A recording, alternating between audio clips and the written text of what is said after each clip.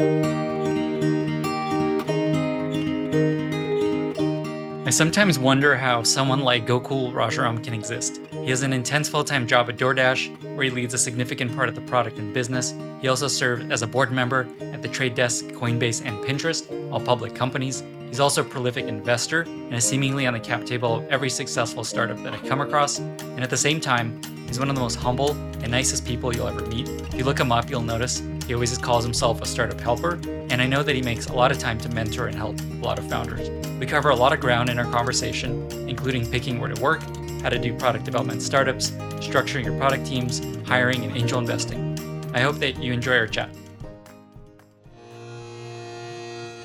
This episode is brought to you by Amplitude, the #1 product analytics solution. Amplitude helps product teams, growth teams, marketing and data teams build winning products faster and turn products into revenue. Amplitude has everything you need, including an integrated CDP, self-service analytics, and even an experimentation platform to help you better understand your users, drive conversions, and increase engagement, growth, and revenue.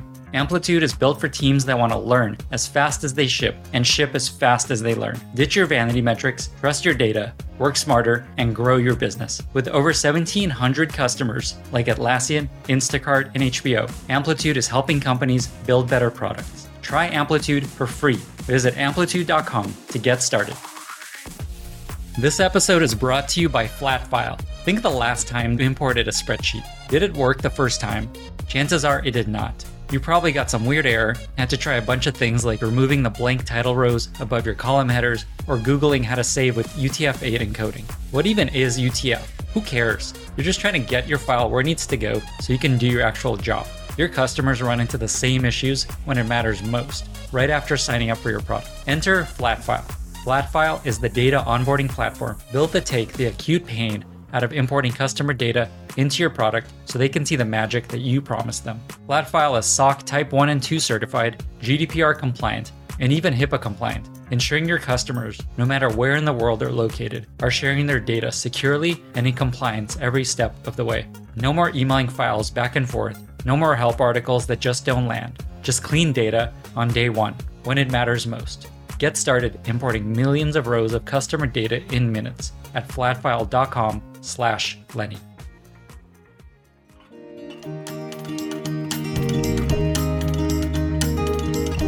Gokul, thank you so much for doing this. I know that you're an intensely busy human, and I really appreciate you being here. Thank you, Lenny. It's awesome to be here. Thanks for having me. It's absolutely my pleasure. You're on the boards of Coinbase and Pinterest. You're a really big deal at DoorDash. You're an even bigger deal at Caviar. You worked at Square, at Facebook, at Google. Plus, you're an incredibly prolific investor. I'd probably put you in the top 1% of investors based on what I've seen. And so I'm just curious, kind of just to set context, how did you get into tech and product originally? And then just like, what was your journey like to becoming this luminary of tech? First of all, let's not use the word luminary. I think it's people like Elon and Mark Andreessen who are luminaries. I think I've just been lucky to work at good companies and observe the creation and growth of these companies. I'll give you an interesting story. Crazily enough, I joined Google as a PM after I applied to Cisco. This was in 2003, and I wanted to be a hardcore networking product manager in the layer 3, layer 2 of networking. I was like, layer 7 software is for wimps. I'm going to go hardcore. Cisco had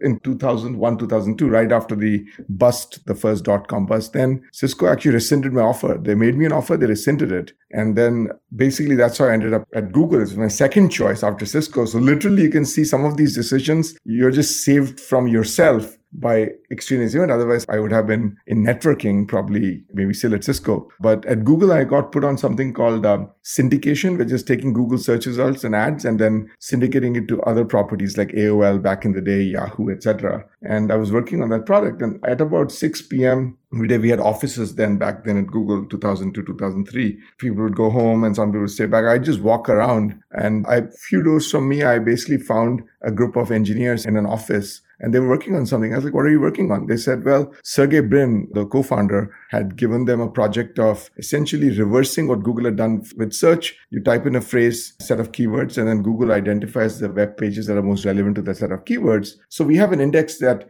matches keywords and web pages. So why don't we extract those keywords for any given web page and basically see if we can target ads based on that. So that seemed interesting. Google's AdWords product, which was search ads, had just started scaling up. And so I was like, hey, do you have any PMs working with you? They said, no. Can I be your PM? They said, aren't you working on syndication? I said, yeah, but I can do this nights and weekends. So I basically became a part-time PM for them and helped them talk to customers, even did presentations with them. And while my full-time job was this other thing. And essentially within 3 months, this thing grew big enough and fast enough and became a product that my boss saw this and she moved me over to full-time work on this. And that became Google AdSense. So a lesson for me I've realized is that it's very important to do your core job really well at any company, but it's equally important to have curiosity and be open to serendipity. I think Zoom makes it harder, but it's very important to understand what else is going on at the company, what else people are working on, and just keep talking to people and build relationships with the company, because those are what will lead to the next set of opportunities. I think many opportunities don't come linearly. Just working in your job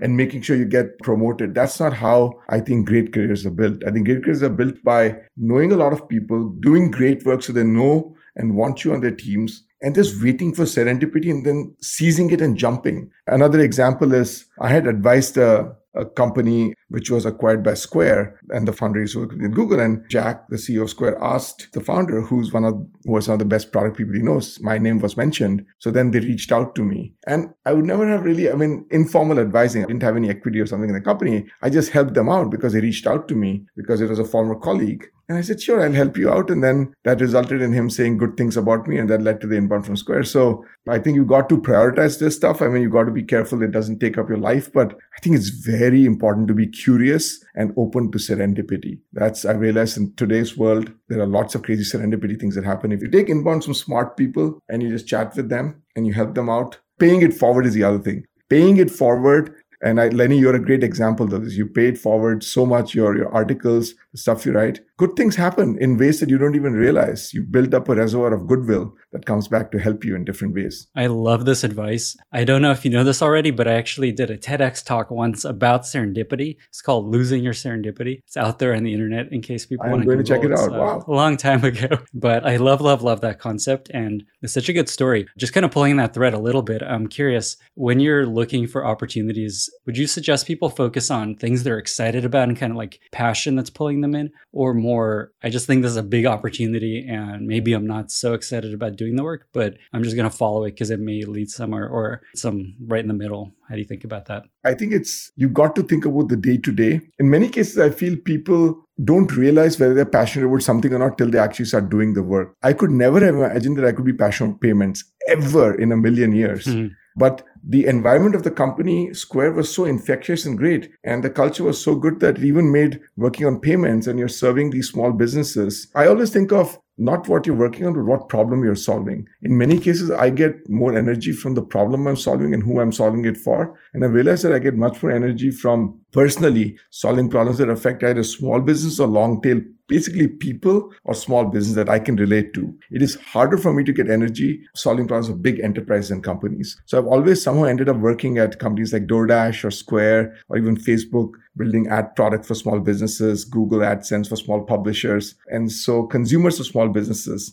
is what I've seen. And so I think it's important to know what kind of problems you get energy from and really think about the problem versus the customer segment, maybe even. So maybe even more than the problem, because I've solved different kinds of problems, but I realized that it's those kinds of customers I enjoy because you can meet them in the day-to-day. You can see them on the street, or you read their articles. A small blogger, for example. I remember I used to go to a lot of blog conferences when I was a PM for AdSense. It was great to meet these bloggers. There would be hundreds of thousands of them back then. It's probably different medium and so on now, Substack. But back then it was Blogger. I think the word doesn't even exist today, but it's amazing to meet them. And they literally, till today, I have people emailing me, Gokul, I know we used to make $100,000 a year based on purely ads from AdSense. And that was our living. And that's how we built this other company on that. So big companies, you don't ever get to hear something like that. So I got energy from things like that. The other one is founder. I think, Lenny, it's very important if you're talking about company, is to have a founder, when you talk to them, you don't get the sense that they're in it for the money. I think it's very important for founders to really live and breathe the mission themselves in an authentic way. And if people are smart, and I think you've got to really honestly think, if this person is constantly talking about revenue and trying to convince you that you're going to get wealthy or they're going to get whatever the case is, that's not the kind of founder that's going to build a really large company. And so if you look at everyone, whether it's, you worked with Brian Chesky, I'm sure he embodies that. Jack at Square, Tony at DoorDash, Larry at Google, all of these folks embody that mission. Mark at Facebook, they care about winning. They will win and money will come, but it's a side product. It's not the main thing they're aiming for. That's a good segue to a question I wanted to talk about is when someone's looking for a company to join, knowing that you've worked at a lot of really successful companies, what else should people look for when they're trying to decide where to go? So what you've talked about so far is a founder that really wants to win and is really driven, and then a problem that you want to solve. Is there anything else? I think those are the two things. One thing to look at, I would say, is that it is important to see if this company can become the number one player in its segment. I'll give you an example. I convinced someone who was going to take a very senior role, let's just say a tier 2 or tier 3 e-commerce company, to become a not so, basically take one step down at different company, which is at Coinbase, basically. I sit on the board of Coinbase. And I think that person still thanks me because I think they were focused too much on the title, that they were going to be the super senior person at this company on the management team, etc. But I said, ultimately, you don't realize this, but the value of working at a leader in any space, the quality of talent you work with, the brand, the network effect, so many things accrue to you. I would much rather be the number 2 or number 3 person, if you think of it that way, at the leader in a space than the top person. It's like Google versus Yahoo. I saw, even if you're the VP of product at Yahoo or the head of product at Yahoo versus a ICPM at Google, you'd probably want to be the ICPM at Google, I bet you, all day long. Yahoo was a great company, but Google was just a different caliber and different class. So I think it's very important to try to work at, obviously you don't know who the winner is, but if you think that there's something is a winner in a space, in a large enough space, there's so many benefits that accrue from working at winners. You get unfair brand halo because you worked at a winner. People attribute a lot of oh yeah, you worked at a winner, hence you must be a winner. Probably not the case, but you can. I'll take it. So along those lines, and kind of touching on your investor experience, what should folks look for to think about, is this going to be a winner, or should they maybe join when it's like a Series B, Series C, when it's kind of clear that it's doing well? Do you have any thoughts? Maybe like for either like a new person joining the workforce, maybe a PM, let's say, or even later. Personally, I feel like Hunter Walk wrote a very good post on it. He said that people who are joining the workforce new should generally join mid-stage companies, because mid-stage companies, you get some mentorship and it's not just basically whatever needs to be done, and ultimately you don't build any deep skills. So mid-stage company, I would define as something that is a multi-100-person company, but not maybe 1,000-person company, somewhere from 300 to 500 people, that has not just reached product market fit, but product market channel fit. And the first product ideally is, the current product is on the way to becoming almost bulletproof. It's going to be a very, very strong product. And then it's really a path to becoming a platform beyond a product, where the company is thinking about, how do I become a platform? They have multiple products that serve the same customer, different problems, and they all complement and interlock with each other. So because looking back on my career, I've always, without any thinking about it,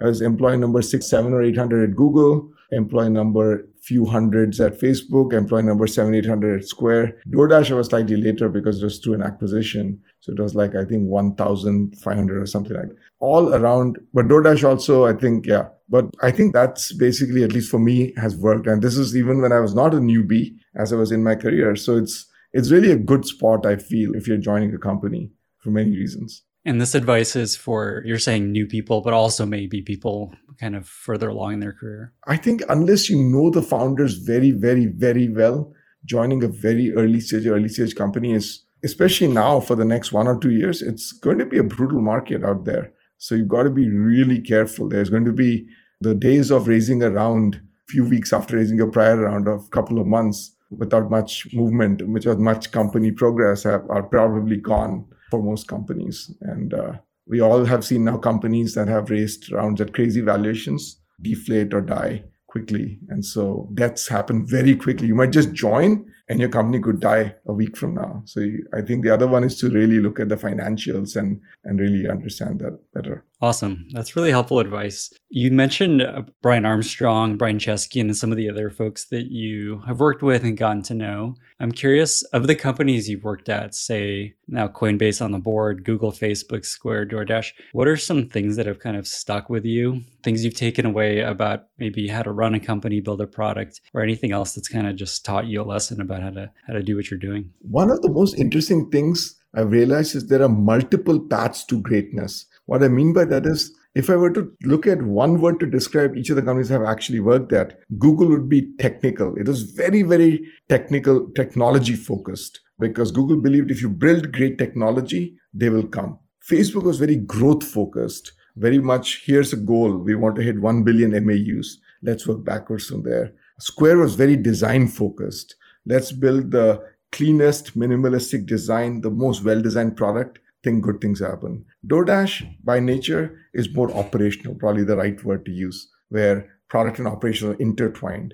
Uber probably is the same word. So I think there are multiple paths to greatness, but I think the founder and market fit in terms of even the type of company that's needed is very strong. In other words, I think founders have to be authentic to themselves. The other thing I saw is that each founder, whether it's Tony Xu at DoorDash or Jack, they all had their distinctive styles, but they didn't try to change their style. In some ways, the company was built almost in their image in some ways, and that was fine. I think if you try to build a company that's inauthentic to who you are as a founder, that's not going to work. So ultimately, you want to, if Jack had tried to build a company that sold enterprise software, I don't think that would have worked. That's not who he is. And so you want a founder and a company culture that are essentially synonymous and founders to be authentic. And I think finally, the one other thing that I've seen is the product itself ideally needs to have some remarkability.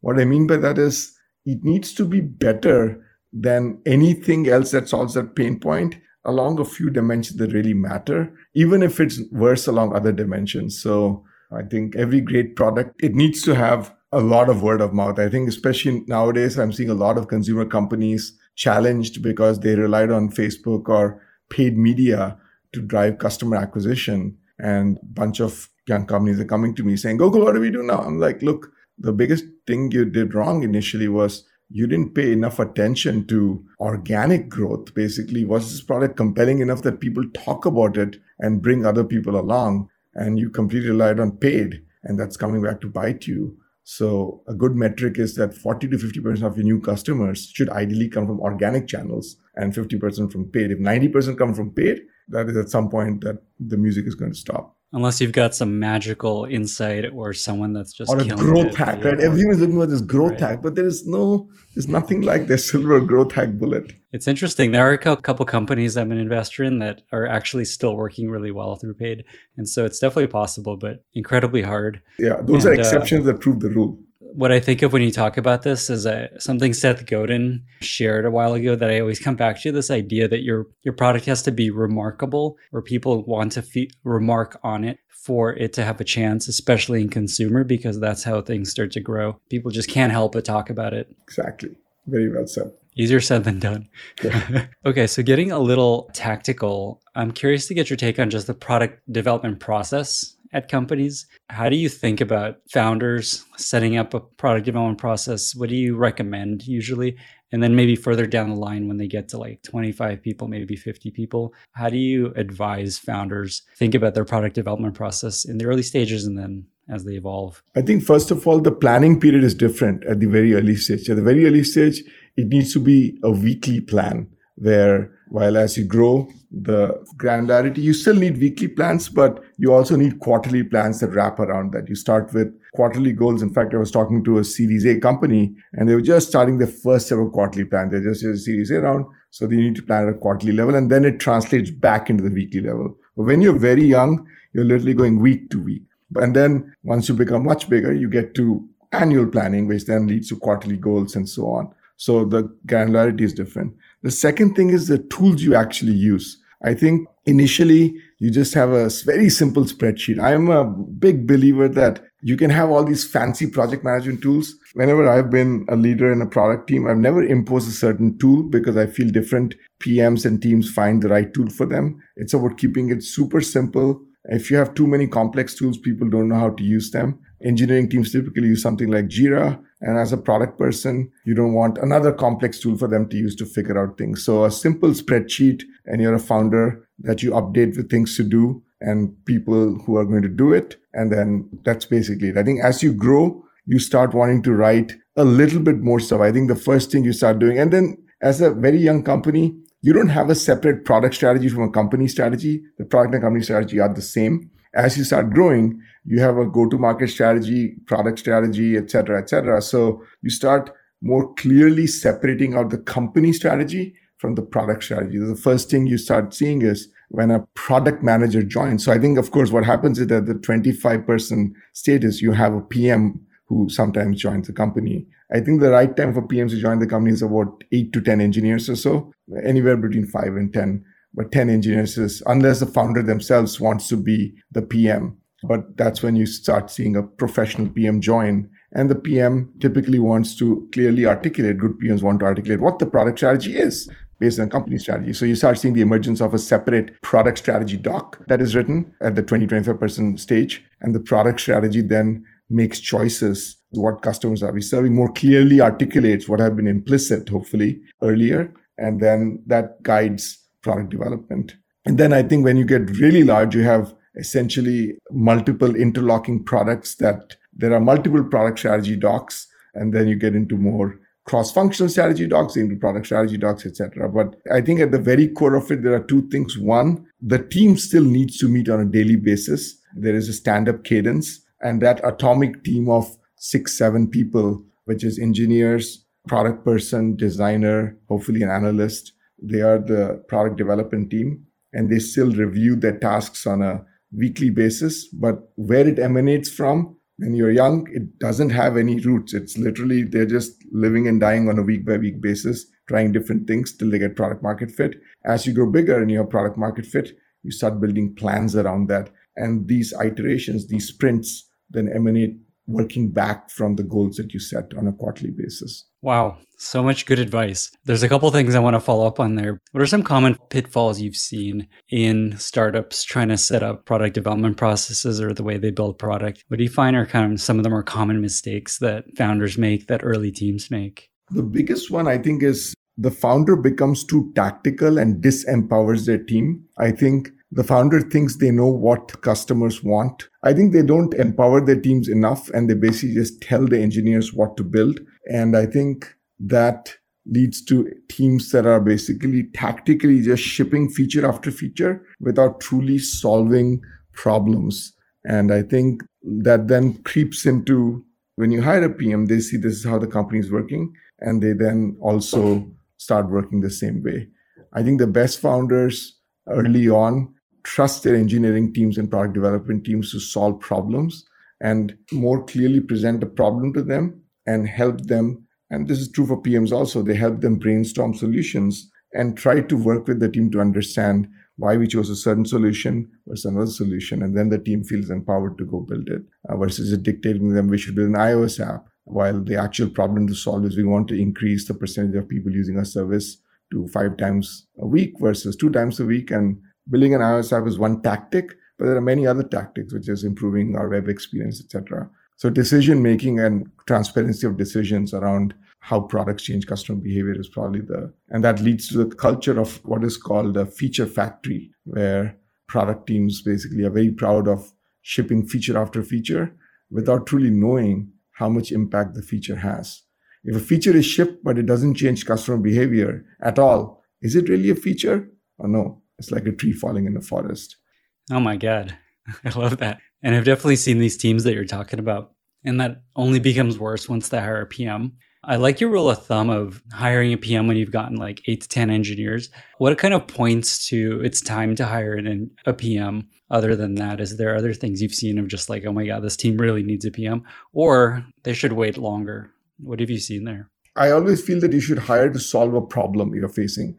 You should never hire or you feel you're going to face. But especially, I think, just overhiring, especially, you want to be efficient, and smaller teams are always good. Smaller companies are always good to tackle the problems. So there are many teams. First of all, the question is, if the founder is able to play the role, someone needs to play the role of a product manager. If the founder is able to and willing to play the role of product manager, the problem is with 8 to 10 engineers, if the founder is doing other things besides playing the role of a product manager, then the 8 to 10% engineering team is not being cared for and fed.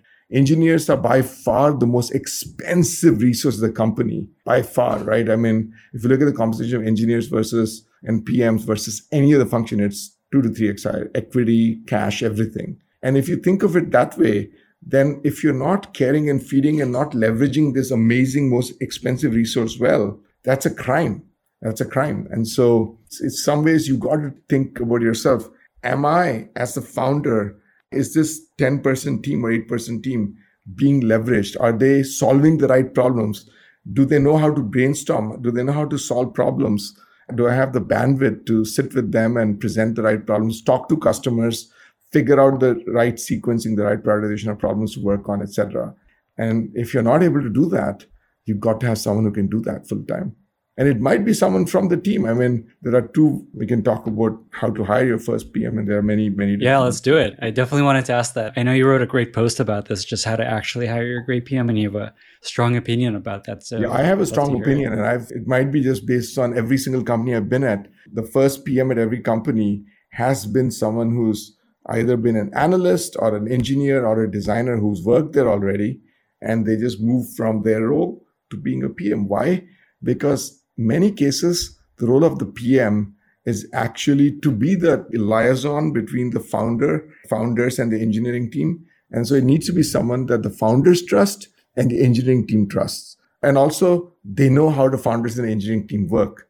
And many times, if you bring a PM from the outside with a completely different process, many times the organ can be rejected by the body. And so they may not be the best PM you could get in terms of just functional skills, but they will be the best PM from a cultural assimilation and getting the engineers to just understand the value of a PM and getting the founders to be comfortable slowly being more hands-off. Was it true of Airbnb also, Lenny? Was Joe Bott the first PM?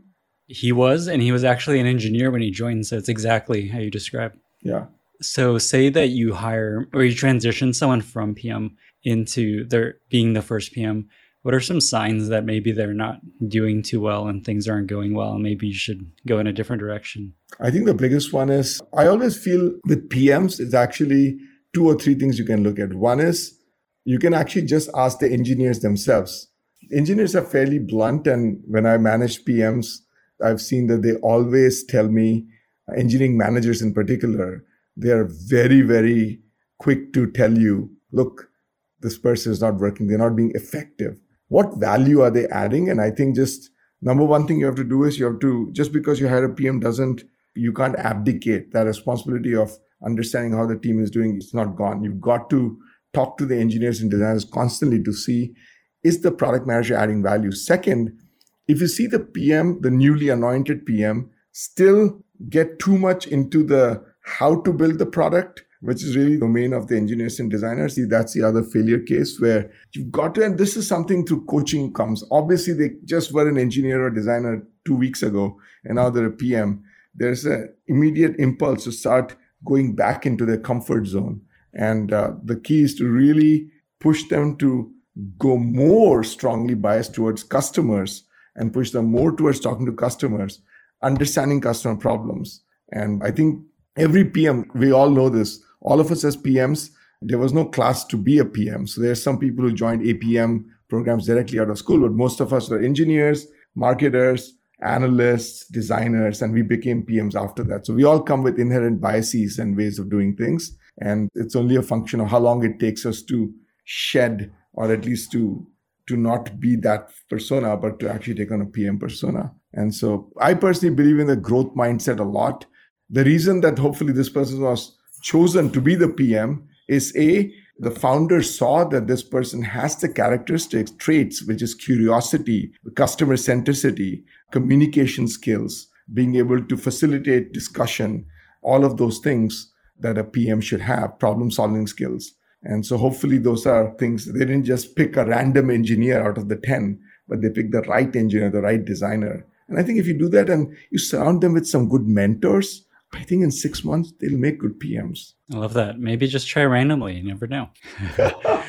Good work. Just to close the loop on the idea of when it's time to hire a PM, somebody may be listening to this and feeling like, oh shit, we got to get a PM in ASAP. What are some signs or reasons to wait a little bit longer before you hire your first PM? If everything is going well, in other words, if your product team is clicking, if they're empowered, and if you feel that they can take problems that you're giving them, not just tactics, but they're able to take a problem. Hey, we need to improve new user acquisition. And the product team, the product development team, which is just engineers, are able to take that and essentially act on it and suggest 3 different ways to improve new user acquisition. For example, choose the one that has the best ROI, how you measure it, and then execute on that, and then run a test to say, look, it did improve user acquisition. That's a well-performed product team. So I think you need an empowered product team that takes ownership and can take a problem, figure out all the opportunities to solve the problem, and then prioritize them. And so if you feel that's happening, you don't need a PM. But I've seen that it's hard as engineering teams grow to engineers. I think they do need that partner. They do need that partner to help facilitate that for the most part. That's awesome advice. And yeah, I think that's going to be. I think infrastructure is a great example. I think Stripe, for example, is famous for not hiring PMs because I think when your audience is developers, they know their audience really well. And so I think many DevOps and developer-facing companies, they don't have that many PMs. The PM to engineering ratio is very small. Even in Stripe today, I bet it's much smaller than other companies.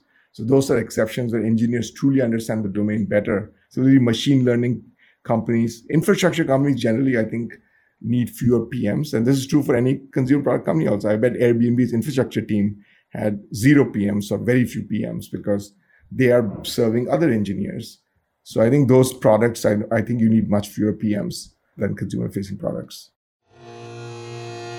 This episode is brought to you by Product Board. Product leaders trust Product Board to help their teams build product that matter. From startups to industry titans, over 6,000 companies rely on Product Board to get the right products to market faster, including companies like Zoom, Volkswagen, UiPath, and Vanguard. Product Board can help you create a scalable, transparent, and standardized process so your PMs understand what their customers really need and then prioritize the right features to build next. Stakeholders feel the love too with an easy-to-view roadmap that automatically updates so everyone knows what you're building and why. Make data-driven product decisions that result in higher revenue and user adoption and empower your product teams to create delightful customer experiences. Visit productboard.com to learn more. Yeah, I have a post where I have a whole table of how long companies waited before they got their first PM. I think Snapchat had like 200 people also, but I think it's because their designers basically played the role of a PM. There we go. That's right. The designers play the role of a PM. Somebody's got to be doing the job. That's right. Hopefully they enjoy it. Sometimes they don't. That's right.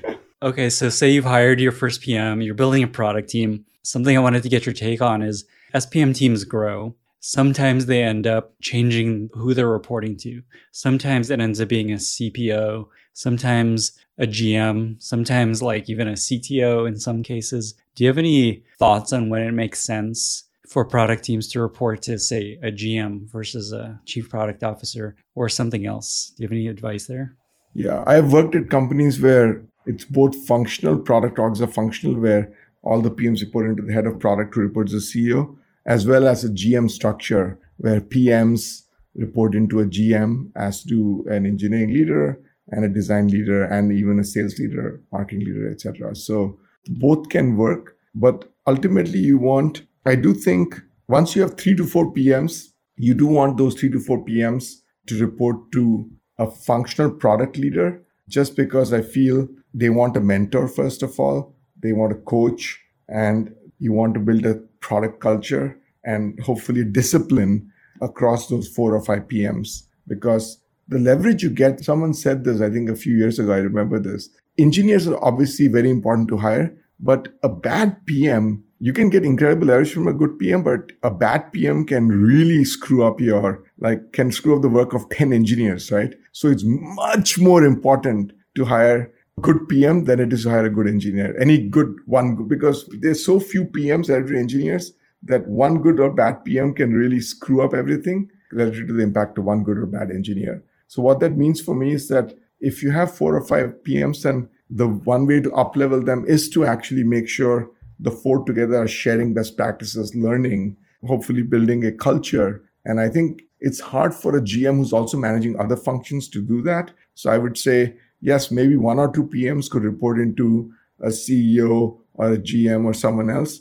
But once you get into a 4 or 5 PM team, they probably should report to a dedicated of product managers whose job is to be a mentor, be a coach, attract strong new folks to the team, hire, build a strong culture, et cetera, et cetera. So, and that product manager, I think they could report to the CTO, they could report to the CEO, they could report to the GM. I think that matters. But the ICPMs is what I'm more worried about. Who do they report into? I think they should report into a dedicated manager once it gets to a certain size. Awesome. I could not agree more. Another thing I've seen is a lot of companies go one direction, they go GM models, then they go back to something else where it's completely business unit oriented and functional reporting, and then they go back. So I found it's just like, try something, see if that works. You can always change it in the future.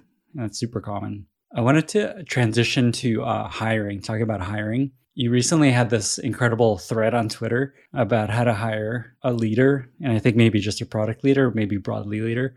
And so for folks that haven't seen that or have time to go on Twitter, I'd love to just hear your advice on how to hire a leader for a company. That post actually was triggered by that morning. One of my company's CEO messaged me that, wow, I hired someone from this company. How do you know this company? How do you know this person is available in this company? I was like, but I didn't know about this person. I just knew this company was really good at sales. And so that's why I recommended the company. And he said, this is the third time I've hired based on advice you gave. And these are all senior leaders here. How'd you do that? I'm like, actually, thinking about it, you're right. When companies ask me, because the number one, if you ever ask a company, what's the thing that's keeping you up at night? They'll always say, one of the things always that's keeping them up at night, I want to hire a leader for XYZ function. And I never respond with, here's a person. I'll always say, well, you're in this space, selling to this kind of customer or serving this kind of customer. Let's think about the best in class companies who's very good at functionally the thing you're hiring for, serving the similar type of customer.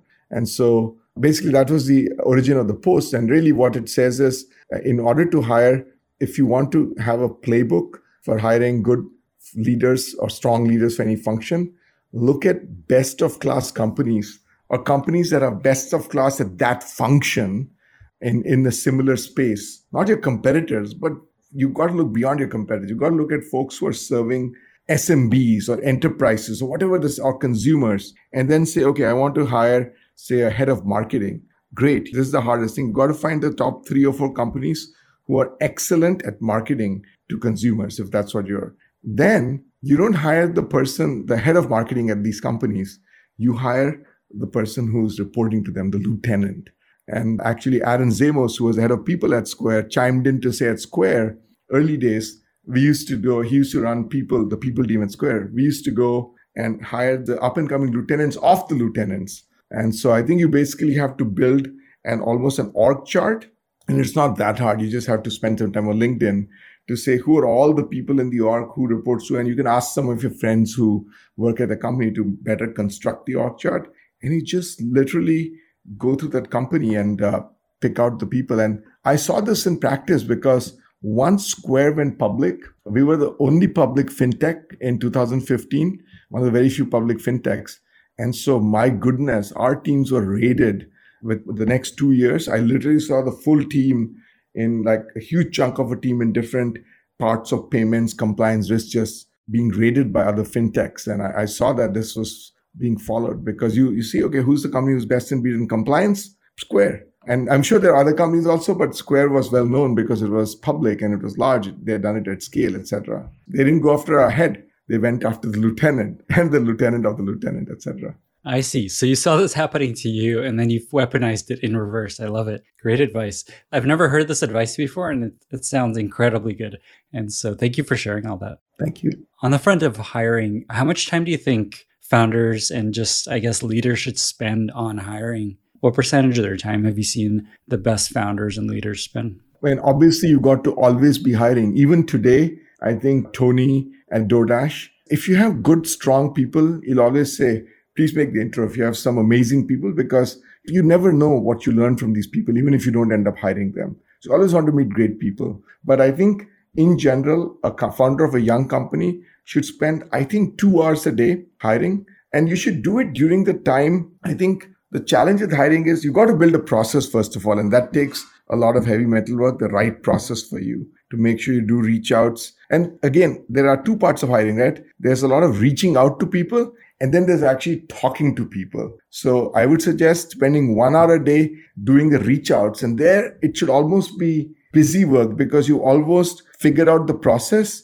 So you should do it during a time of day where you don't have to put a lot of mental, like you don't need to be fresh because you need the fresh work for your actual company that you're running. But you need some time, fresh time to come up with the right process. How do you do LinkedIn reach out or whatever tools you use to reach out to? Who are the types of profiles? What roles you want to prioritize? So you need to find the right hour to do that. And the second hour should be devoted to actually meeting one or two people on a daily basis. And that's 2 half-an-hour conversations. So I think if you just do that, you'll actually over even 30 days single, you'll meet with 60 people and you'll do a 30 hours of LinkedIn. It's just 2 hours out of say 10 hours a day. And let's say 20 hours, 20 days, sorry, instead of 30 because of weekdays. That's still a lot of time. So I think 2 hours, use calendar. Calendar is your best friend there. Use calendar. And I think that's more than enough to do really well on recruiting. I'm guessing that you can see a pretty big difference between the founders that you work with that do this sort of process and put in the time and don't. 100%. I think putting in the process upfront is really important because you can flounder around and then just spending a few 4 or 5 hours upfront talking to a few folks, coming with a good process can massively improve because they say, right, it's all about once you aim, the strategy or the direction you're going is much more important than the speed you go in. If you go in the wrong direction, it doesn't matter how fast you go, you're screwed. But if you go in the right direction, even if you go slightly slower, you're going to get there. So I think it's very important to set the direction of hiring. How exactly are you going to hire? What the process is, what your messaging is going to be, and really make sure you nail that before you do stuff. Once you've hired someone, you give them a title. I know you have some strong opinions about titles and how to think about titles at startups. And I'd love to hear your take on that. Yeah, I think on titles, I personally feel that if you're young, you have a unique opportunity as a founder to set a culture in place where people care about scope and impact much more than they would titles. The titles I'm most opposed to be honest, I'm not opposed to titles. I think tweeted about this and people interpret this, think no one should have any titles. Titles, you want someone to be called a software engineer so you know what they're doing. But the titles I'm most against are director and VP titles. Director, senior director, because those are the titles that lead to the most contention in the company, that lead to the most conflict, that lead to the most disgruntlement and heartache and managers having to constantly, and people basically staying on for the title, to put it bluntly, versus because their scope and impact isn't. So, but I'm also against giving titles too early in a company. For example, I think the general counsel is a good title. I think Wall Street cares about it. It's important to hear general counsel is. But I was meeting with a 25-person company today, and that CEO told me, I was like, I always start with what keeps you up at night. And this company is in somewhat of a legal heavy space. So he's like, I need to hire a general counsel. Instantly, I said, listen, yes, I know you need to hire a lead lawyer, whatever you call them, a head of legal, but do not give the general counsel title at a 25-person company, because the person at a 250-person company, hopefully you're going to be that in 2-3 years, it's going to be very different than the GC now. And you still want to retain this person most likely because they're good. You just don't want to be the general counsel. See this over and over again. And so there are certain titles you only can give once. And if you give it too early, you can't then, that's the reason to avoid titles as long as possible. If you give the VP engineering title at 25 people, how the heck are you ever going to upgrade that person, upgrade that role? You have to basically let them go, because you can't then say this VP of engineering, now you're going to be made director of engineering or something, etc. It's very challenging. When I look at your LinkedIn, it's always funny because I think you're just like startup helper, or when you were running Caviar, I think it was like someone at Caviar or something very vague. Clearly you live that yourself. And I saw the impact of it. I saw at Square, I think was the company. And I think Jack came up with this because he saw that at Twitter, titles were weaponized in different ways. And so he started this at Square. And that's where I truly saw the impact. I never had a single discussion at Square with my team about what the title should be. And that was amazing. At other companies, there's always, I want to be promoted to director. I want to be promoted to senior director. It's always during promotion time. If you ask a person what their goal is, even personal goals, sometimes they'll even write, I want to be promoted to director, but never had that. Had stuff, of course, around scope, impact, compensation. That's great. I want to have conversation with that. But title, I don't know. And just to summarize your advice there is, what's kind of the rule of thumb of titles if someone hasn't read that post? Delay it as long as possible and try to avoid granting director and VP level titles as long as possible in particular.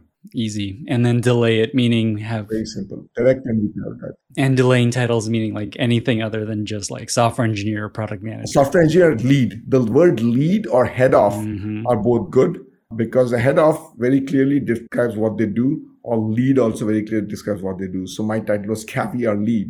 And then the people who reported to me were Caviar Product Lead, Caviar Engineering Lead, Caviar Strategy and Operations Lead, Caviar Sales Lead, etc. And so the more words there are in the title, the more focused their role is. In fact, you can look at Jack's new title. It's Block Head. So it's literally not senior anymore. It's head of block. A block lead, I would say, probably should be more appropriate. He's a lead of block, and then so on. It permeates down. Amazing. That's incredibly valuable advice. And thank you for getting into the details there. I'd love to transition and to talk about investing a little bit before we get to our exciting lightning round. And so you spent a lot of your time angel investing in a bunch of different ways. What's been your trajectory from just starting to angel invest early on to the scale you're at now? I started angel investing in 2007, 15 years ago. And like many people, I started because my friends and colleagues were leaving to start companies. This is when I was at Google, and they were leaving to start companies. So I literally, without doing much, I just wanted to support them because I'd worked with them. And so I just put a small check into their companies, and some failed, some did really well. But ultimately, I realized that for me, investing is all about supporting people much more so than companies themselves. The company itself, it's about the entrepreneur and the person. So till today, I think I have enjoyed the most, and I've really come to believe in myself that I am a founder-centric. I believe in the founder much more than I do the market. I think there are market-centric investors. Sequoia is amazing, and they are very much believe in a big market. I strongly believe that great founders, and Airbnb is a great example. They either create new markets themselves or they pivot. I mean, if they realize that a certain market is not good, they'll figure out a way to move. And I'm basically, with my check, the biggest mistakes I made early on were after a few checks, I said, oh, I'm going to be much more selective. I'm not just going to write checks to all my friends. I'm going to look to see what the market they are in. So I basically just started making these assumptions. Oh, well, I should not invest in this company. And turns out almost all of them were sins of omission. I much more care about sins of omission, because you can only lose 1x your money. But for me, the relationship with a person I know and respect and I'm good friends with, and I'm not investing in them, I don't want to lose that. And it's an optionality for me to invest in not just this company, but in every other company they start. Because one of the most interesting patterns I see is folks who are unsuccessful the first time around, but then use those learnings to start a company in the same or similar space and then succeed. And I'm seeing this more and more happen. And I want to have, if you don't invest in their first company, even though you thought they were great, because the market was not great, they won't probably come back to you for the second company either. So very, very founder-centric style of investing. Almost like YC, I would say, closer to YC than anything else. Because YC invests in just founders. At this point, they don't care about the idea. They just care that you're a builder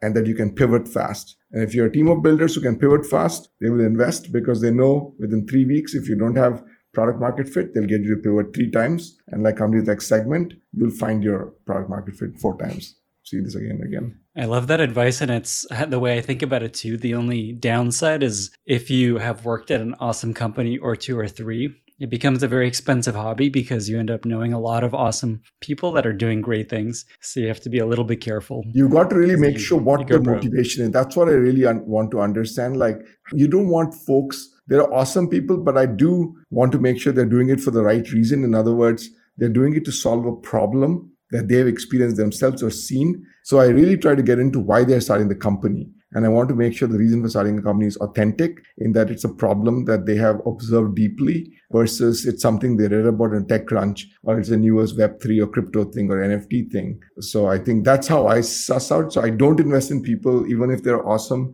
where I feel their idea for the reason they're starting a company is mercenary and they're doing it because they haven't immersed themselves in the space. Famously, I think the Collison brothers bought a book, I think, on payments, a very old book or something, I think, or paper maybe, and read it to fully understand. You want people who really immerse themselves in an industry and live and breathe it before they tackle it. Are there other things like that you look for that are just like, oh, wow, I really need to invest in this? The ability to hire talent before even you have, or ability that if you can show me that you have this set of amazing people lined up to join you, or that you have commitments, or even your founders. I mean, the other thing I look for is definitely 2-person founding team, at least. 2 is the ideal I've seen. Solo founders, I'm very nervous about because I think no one person has all the skills needed to start a company.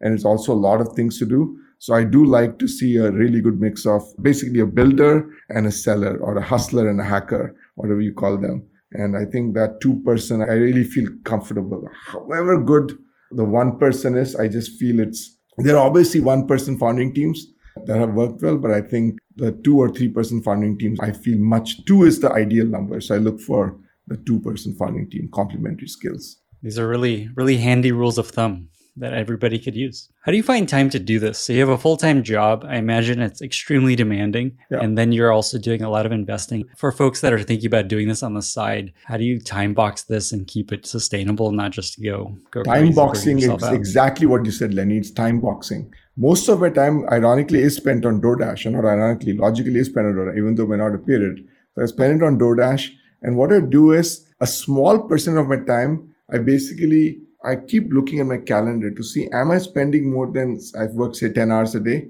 Am I spending more than 2 to 3 hours, maximum 3, ideally 2 hours a day on things that are not related to my work? And 3 hours actually is a lot. If you think about half an hour meetings with people, that's 6 meetings you can do a day out of 10. And I also do 2 hours each on both Saturday and Sunday. So there I can do 4 meetings each. So if you think about it, 6 times 5 is 30, or 4 times 5 is 20. Plus another 4 plus 4, 8, 28 meetings. That's a lot of meetings you can do with people, et cetera, et cetera. Yeah, so I think it's really time boxing and knowing, I think it's knowing what matters. Because if you find yourself doing the opposite, where 70% of your time is investing, then you should actually become a full-time investor. That's amazing. I don't know how you keep your brain capacity focused on so many things. Meeting with that many founders, even outside the time, is a lot of mental load. I enjoy it. I think the thing is I enjoy it.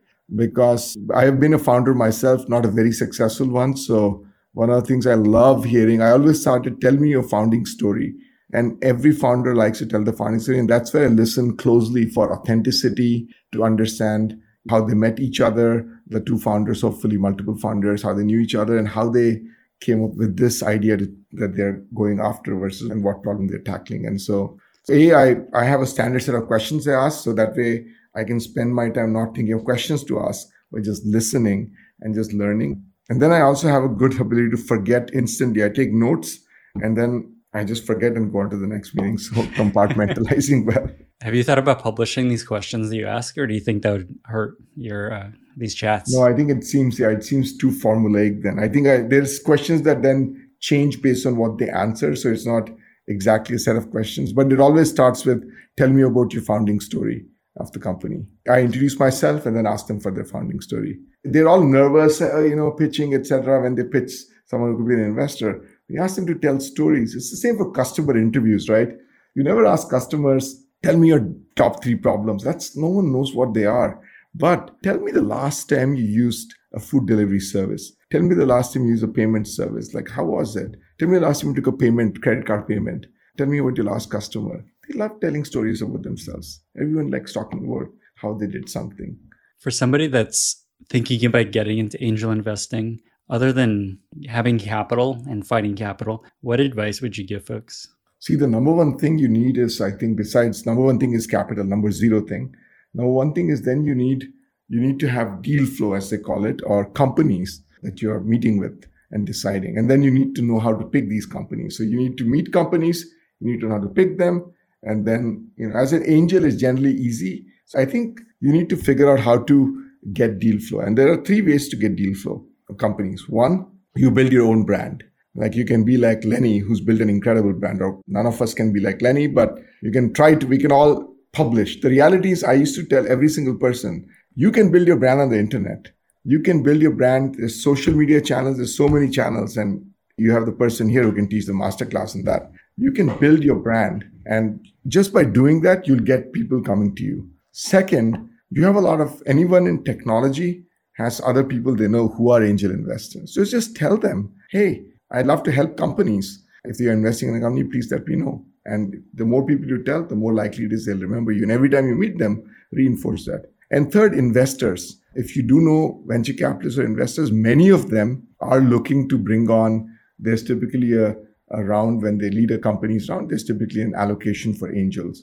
But for all of those, the first and most important thing is you need to understand, how are you going to add value to these companies? What is your differentiation? What do you stand for? Why should a company take your money? The best companies have much more than, as Lenny and I both know, their rounds are oversubscribed. It is hard enough to get even $1 into their round, let alone $100,000 or $5,000. So why would they take your money?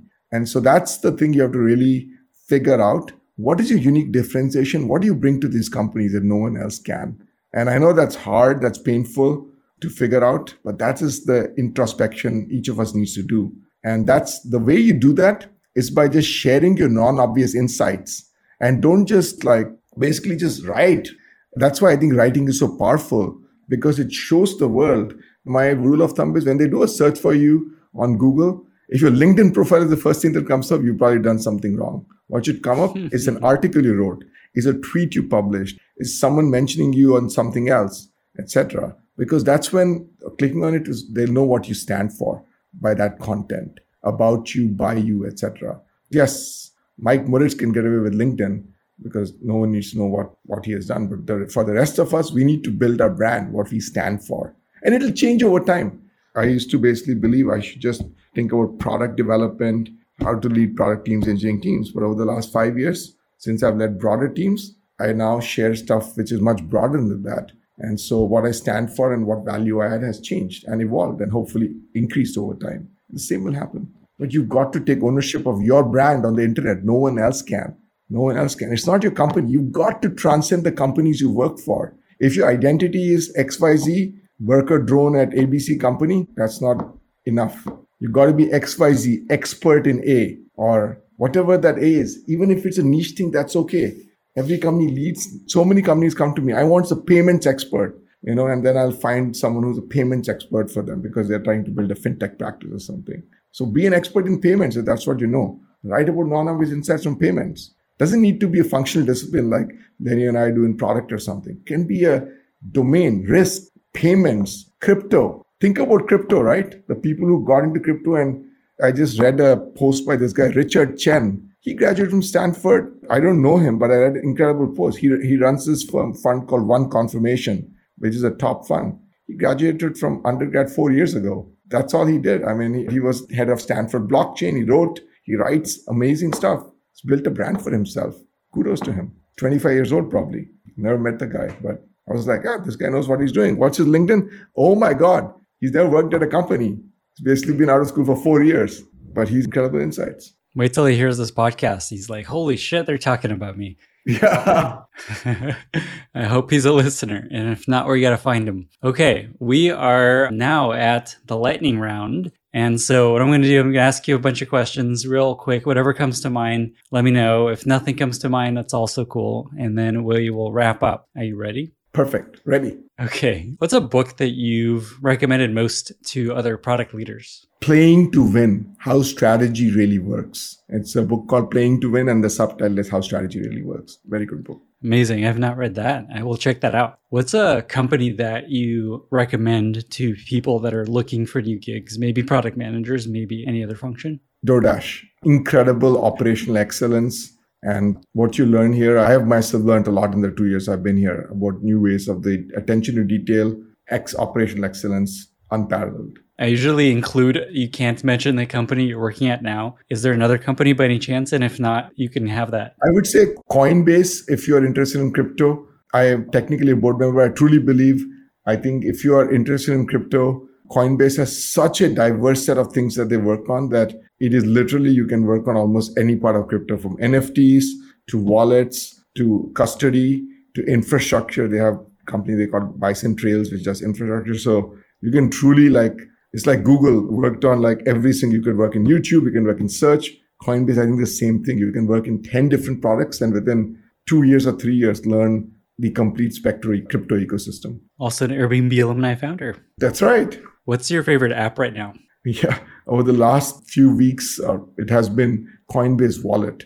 I've been playing around. I just was a hodler. I basically just had held Bitcoin and Ether for many, many years. But then over the last couple of months, I just said, got to just, in the Coinbase board meetings, you listen to all of these things. I'm like, got to now diversify beyond and actually got to start staking stuff, going on distributed exchanges or decentralized exchanges and just basically playing around with Coinbase Wallet. Because earlier I wasn't using Wallet. I was just using Coinbase.com where you can't do any of this stuff.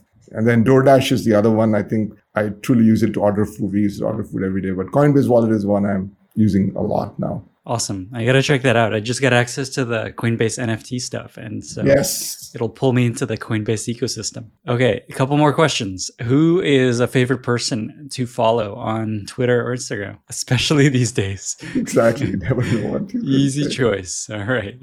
Who's a favorite manager that you've had over the years? All of them. I've learned different things from them. So no easy choice there. No favorites. All right. Taking the easy way out. And then what's a favorite interview question that you like to ask in interviews? Not with founders, but with hiring. What are you most proud of? The interview question is a good one. Tell me about something that you're most proud of. What is the career accomplishment you're most proud of? Because it tells you how they measure their impact. It tells you a lot about what they care about, how they measure their impact. If they say, as a PM, I launched XYZ feature, they're talking about the impact and they can't evaluate it. You know something about that. Or if they talk too much about them versus the team, et cetera, et cetera. So you get a lot from that question. It's a loaded question. Amazing. I love that question. Okay. Where can folks find you online and how can people listening be helpful to you? I am on Twitter, GOKULR @GokulR on Twitter. And I always say the best way to help me, just help the broader ecosystem, pay it forward. And if you pay it forward, at some point, whoever you paid forward to, help me at some point. But if all of us paid it forward, the world would be a better place. Pay it forward. And then, like I said at the very beginning, believe in the power of serendipity. And I need to listen to Lenny's TED Talk on that. Oh boy. Serendipity, paying it forward. Amazing. What a great way to wrap it up. Thank you so much for being here, Gokul. Thank you, Lenny. Thanks for having me. That was awesome. Thank you for listening. If you enjoyed the chat, don't forget to subscribe to the podcast. You can also learn more at lennyspodcast.com. I'll see you in the next episode.